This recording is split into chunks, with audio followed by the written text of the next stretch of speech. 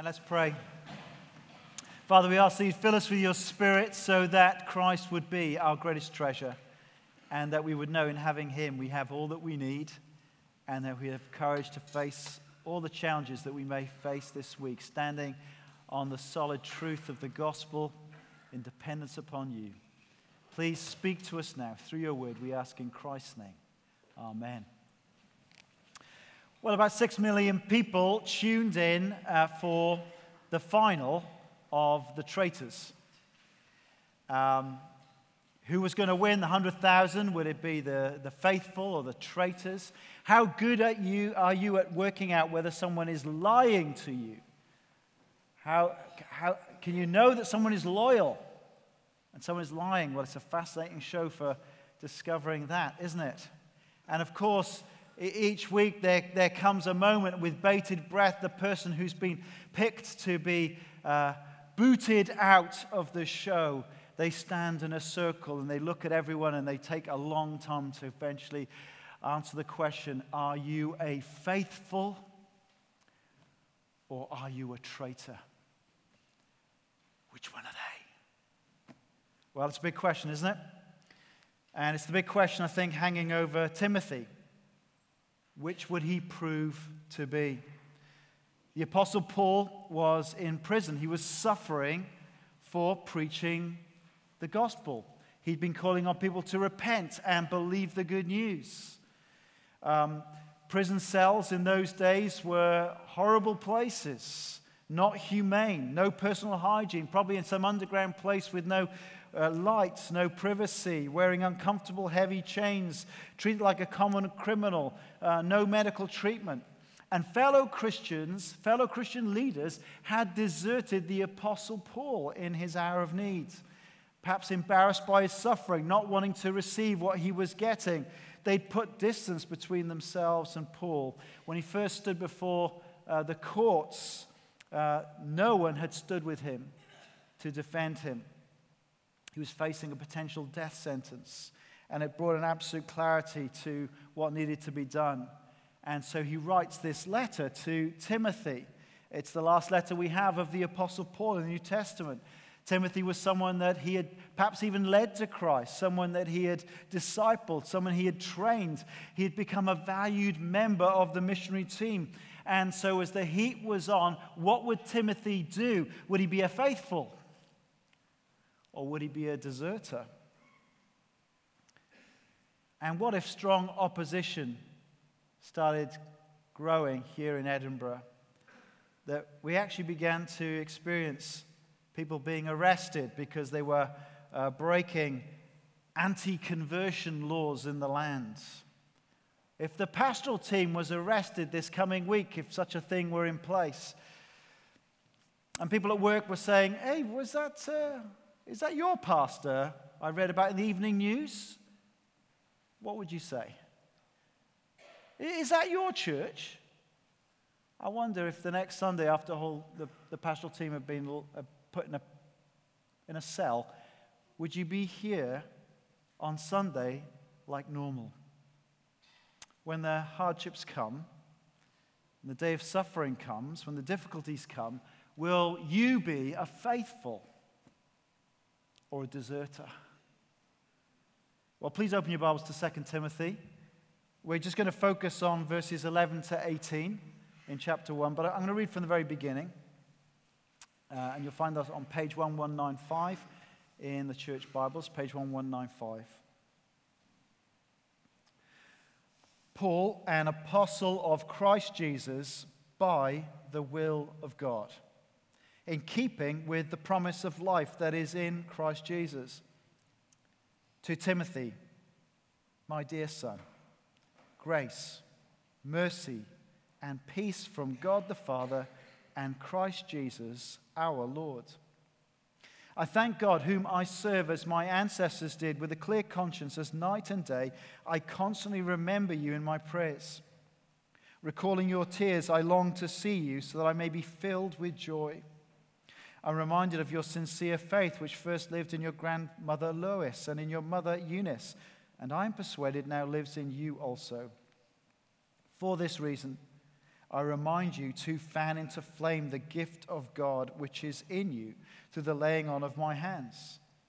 For the Spirit God gave us does not make us timid, but gives us power, love, and self-discipline.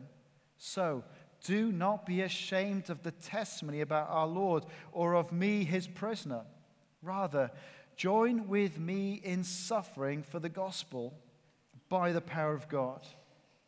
He has saved us and called us to a holy life, not because of anything we have done, but because of his own purpose and grace. This grace was given us in Christ Jesus before the beginning of time. But it has now been revealed through the appearing of our Savior, Christ Jesus, who has destroyed death and has brought life and immortality to light through the gospel. And of this gospel I was appointed a herald and an apostle and a teacher. That is why I am suffering as I am.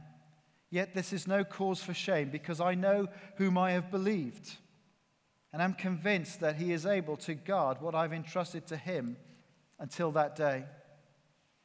What you've heard from me, keep as the pattern of sound teaching with faith and love in Christ Jesus. Guard the good deposit that was entrusted to you. Guard it with the help of the Holy Spirit who lives in us. You know that everyone in the province of Asia has deserted me, including Phygellus and Hermogenes. May the Lord show mercy to the household of Onesiphorus, because he often refreshed me and was not ashamed of my chains. On the contrary, when he was in Rome, he searched hard for me until he found me. May the Lord grant that he will find mercy from the Lord on that day. You know very well in how many ways he helped me in Ephesus. This is God's word. He's in prison. What do you think? If you were in prison, what would you be writing to other people? Get me out of here. I don't know. That's not what he writes, is it? His concern is actually to write a passionate letter to Timothy to urge him to join with Paul in being willing to suffer for the gospel, to urge him to stay faithful to the gospel, to stay on course with gospel ministry, even though it's tough. While many are deserting, Paul is urging Timothy to be loyal. While some are abandoning the gospel, he is called to guard the gospel. Now, I've got two main points this morning. Firstly, guard the gospel, and secondly, refresh those who guard the gospel. And just so you don't sweat, the first point is most of the sermon, okay? So firstly, guard the gospel. Look at verse 13. What you have heard from me, keep as the pattern of sound teaching with faith and love in Christ Jesus.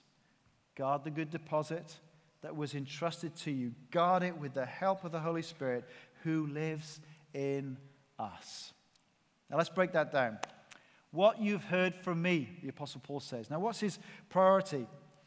It is the preciousness of the gospel.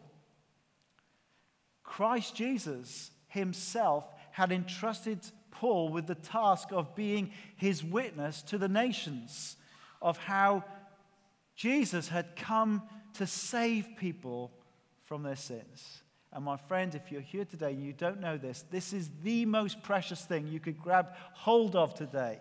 And if it's not clear to you, don't leave today without talking to someone saying, I want this to be clear to me. Can you explain to me? It is the most precious thing.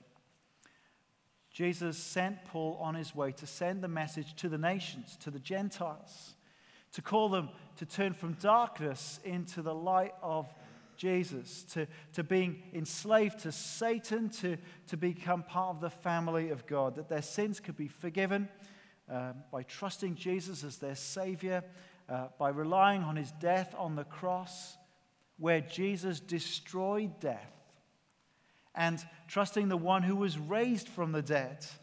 What an incredible moment. Can you imagine? There was a corpse in Jerusalem. It had been laid in the tomb, and suddenly, Jesus took a breath again. His heart started beating. Proven to all, he has destroyed death, never to die again. My friends, if there is someone like that, is he not worth knowing? Is he not worth trusting with your whole life?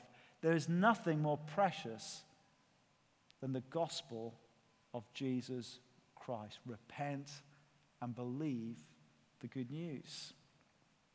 And this was the gospel message that Jesus entrusted Paul with. Look at verse 11. And of this gospel I was appointed a herald. His job is to preach it.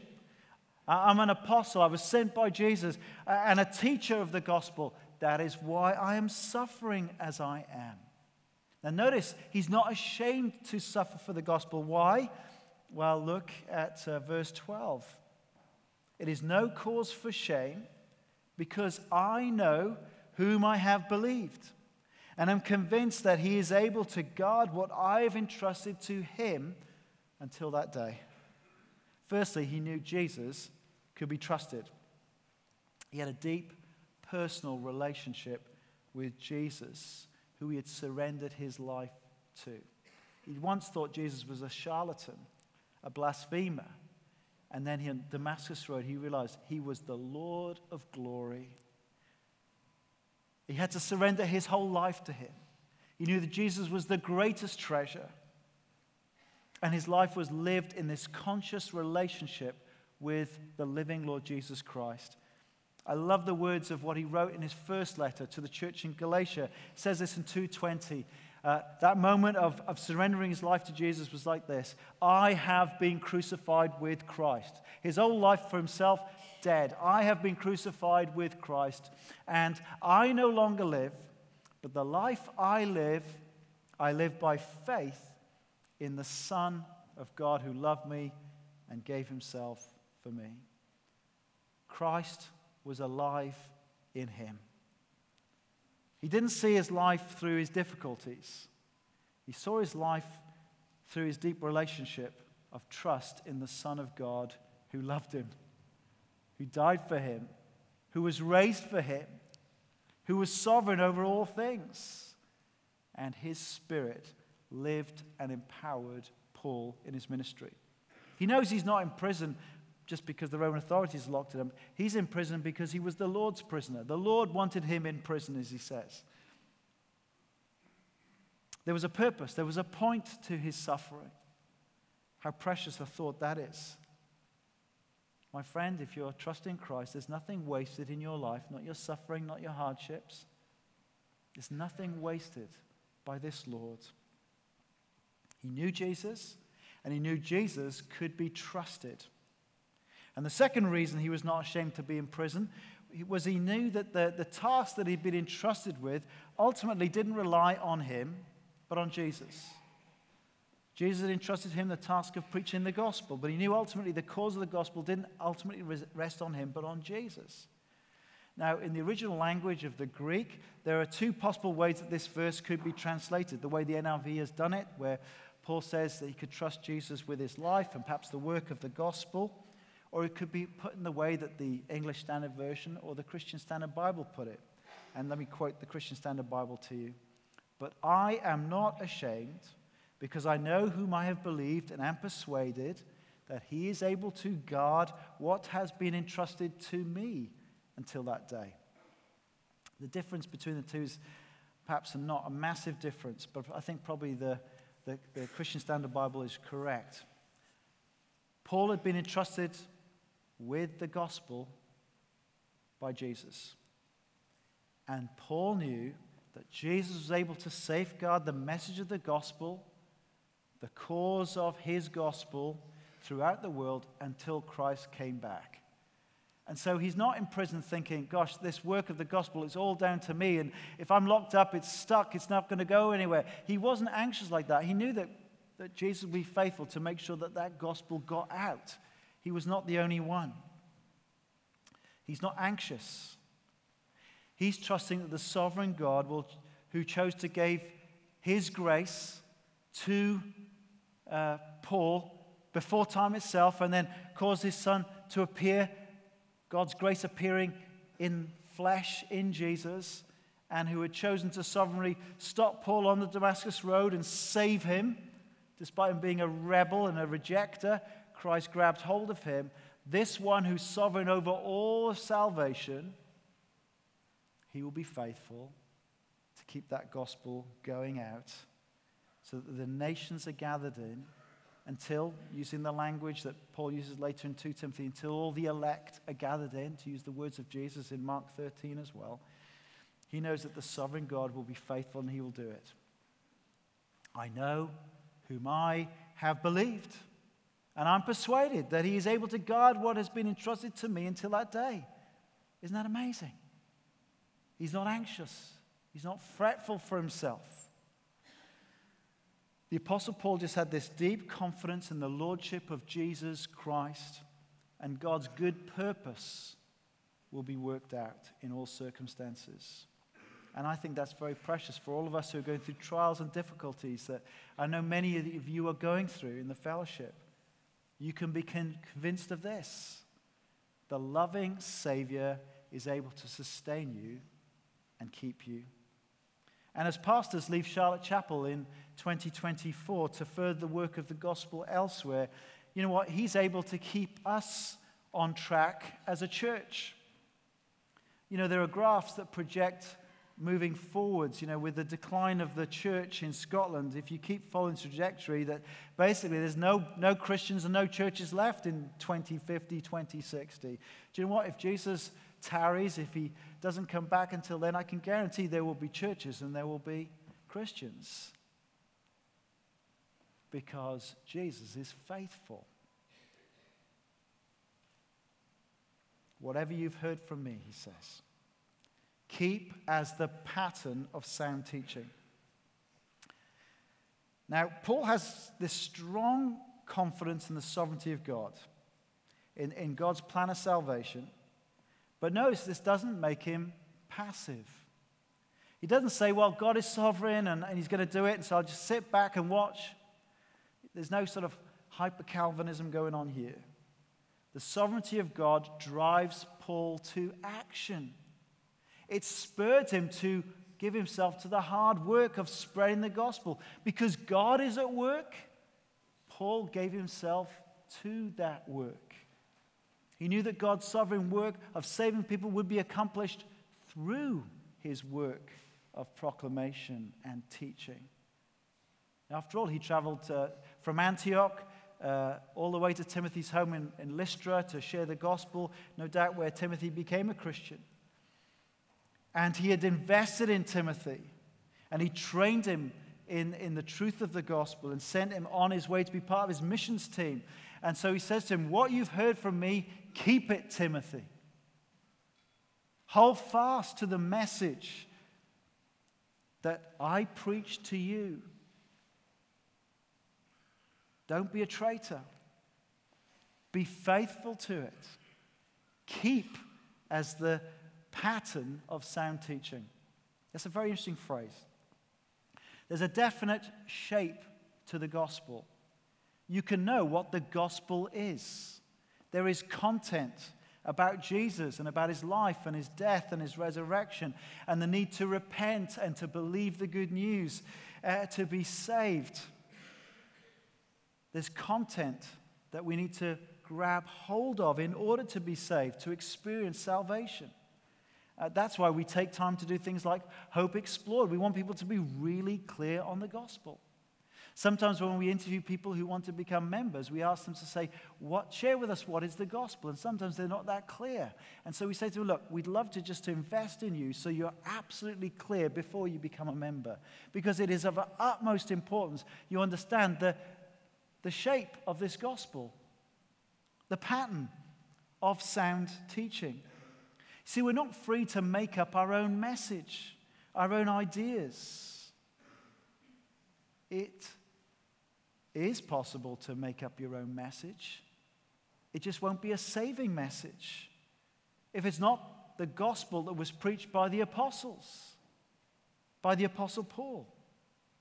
Some leaders are deserting Paul and departing from the truth. This is what Paul's going to call in chapter 2 godless chatter. You know, you can meet with religious groups and hear all sorts of chattering away, godless chatter that sounds sort of pseudo-spiritual and significant, but Paul describes it as a teaching that can spread like gangrene. People will come up with the message, oh, that sounds interesting, that sounds nice. False teaching can be infectious, even as it is diseased and deadly to those who believe it and follow it. So in contrast, Timothy had received from Paul sound teaching. Now that word sound, the word underlying it has this idea of being whole, healthy, free from disease. This is the message that's free from distortion that will do people eternal good. Don't give yourself to godless chatter, Timothy. Preach the sound teaching. Hold fast to that.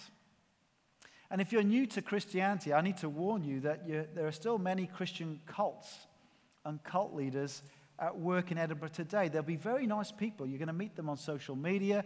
You might see them standing on street corners, handing you magazines.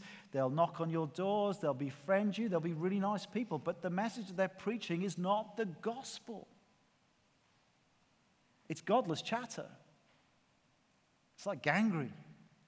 It'll not save you if it's different to the teachings of the apostles that we find in the New Testament. And pastors and elders and Bible teachers, our job is to hold on to this gospel from the New Testament. The gospel preached by the apostles from the Lord Jesus. The job of the pastor is not to be creative and follow a trajectory that he thinks, well, the gospel's good, and then we just keep following on to some other story. We need to hold firmly to it. Hold firmly to it, verse 13, with faith and love in Christ Jesus. The way to faithfulness, the way to persevering loyalty to the gospel is by a deep, personal faith commitment to Jesus, one that's marked by love. My friends, if you're tempted to drift, it's because you've forgotten how amazing Jesus is. If you're tempted by another message, you've forgotten how brilliant the gospel is. And we need to spend daily times with the Lord in communion and fellowship with the Lord Jesus as we read and study the pattern of sound teaching of the apostles of the New Testament and rejoice at it, sing it, proclaim it, believe it, love this Jesus who is at the heart of the message. That's how Paul's enduring and staying loyal to Jesus in the hardship of prison. Why would he give up on Jesus? He can't give up on Jesus. Jesus is everything to the Apostle Paul. And says, Timothy, dude, don't let go of him. Paul has entrusted to Timothy what Jesus had entrusted to him. And what Paul had entrusted to Timothy was the gospel, the good deposit. The idea of verse 14 of the word good as this idea of beauty. The good news about Jesus is a beautiful treasure that Paul has passed on to Timothy, this wonderful treasure. And his job is to basically guard this wonderful treasure of the gospel. When someone hands you something precious, you don't go, oh, like that. If someone shows you something, hands you something really precious, like a vase or something like that, you hold, well, I'm not sure I want to hold it. You don't play around with it. The gospel is to be protected and honored. It's not to be dropped or diluted. It's to be desired and to be delighted in. Timothy, guard the good deposit. Guard the gospel with the help of the Holy Spirit who lives in us. And this is so wonderful, encouraging, isn't it? My Christian friends, this doesn't really rest with my resolve. I am to look to the empowering presence of the Holy Spirit who lives in us. What a reminder.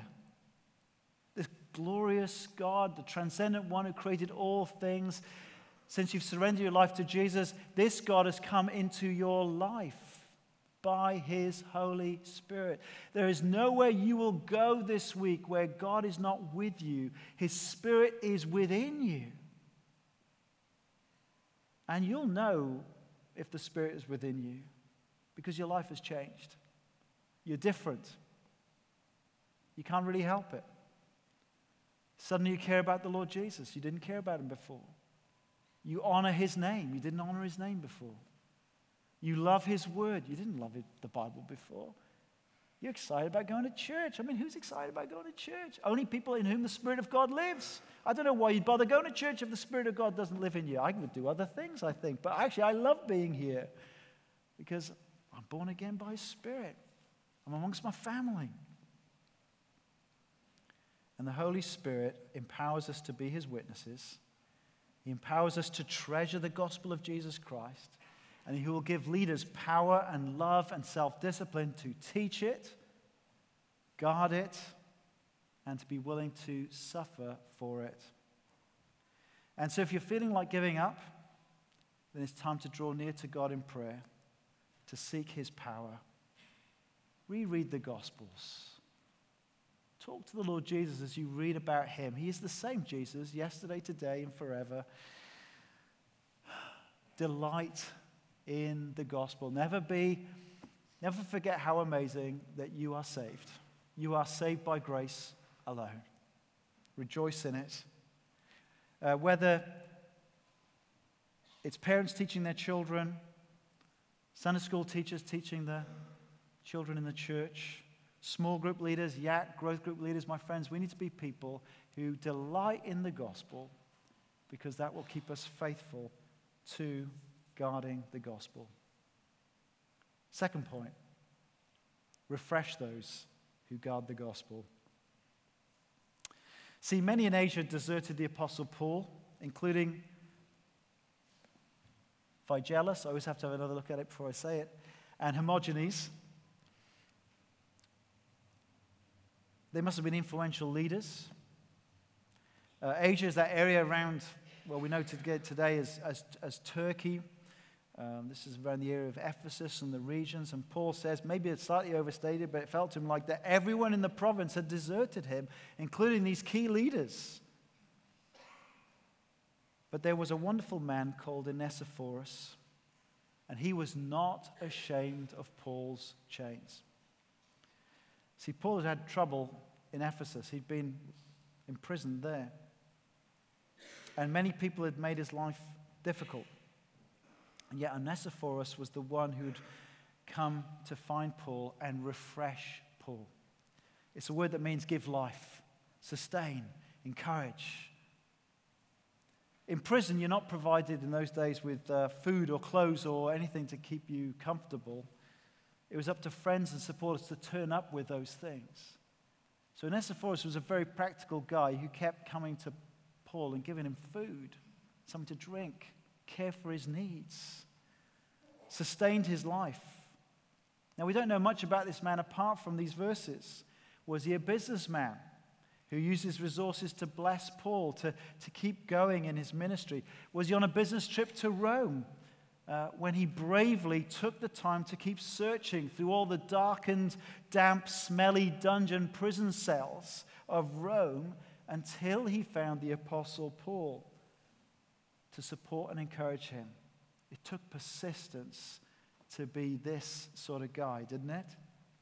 He didn't know where he was, but he didn't stop looking till he found him, to encourage him.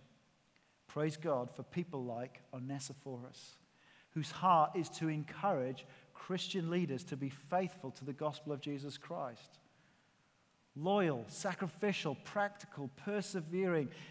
Those who put courage into gospel ministers. How thankful we are as a staff team for those who regularly give financially to support the work of this church. It sustains our lives, enables us to keep going. Thank you so much for that we could have such a wonderful report from the treasurer this morning. Your encouragement and practical care refreshes and sustains gospel work. My friends, can I encourage you to think this week of our gospel ministry partners? Is there something you could do this week that would refresh them? An encouragement? Maybe a phone call or a message? What could you do to bless our ministry partners who are reaching out with the gospel around the world and in cross-cultural situations? Could you be a blessing to them this week? Could we be like Onesiphorus? And when hardships come, when it starts to cost us to be identified as Christians here in Edinburgh, will we be faithful? Or will we be deserters? Will we be willing to stand with those who are suffering for the gospel in this way today? And if the day of hardship does come here in Scotland, may the Lord show us mercy as his people. May we be faithful to guard the gospel with the help of the Holy Spirit. I invite the band up. I'm hearing the tune saying it's over, so it must be over. We're going to stand and affirm through this final song that there is one gospel. Let's stand and sing.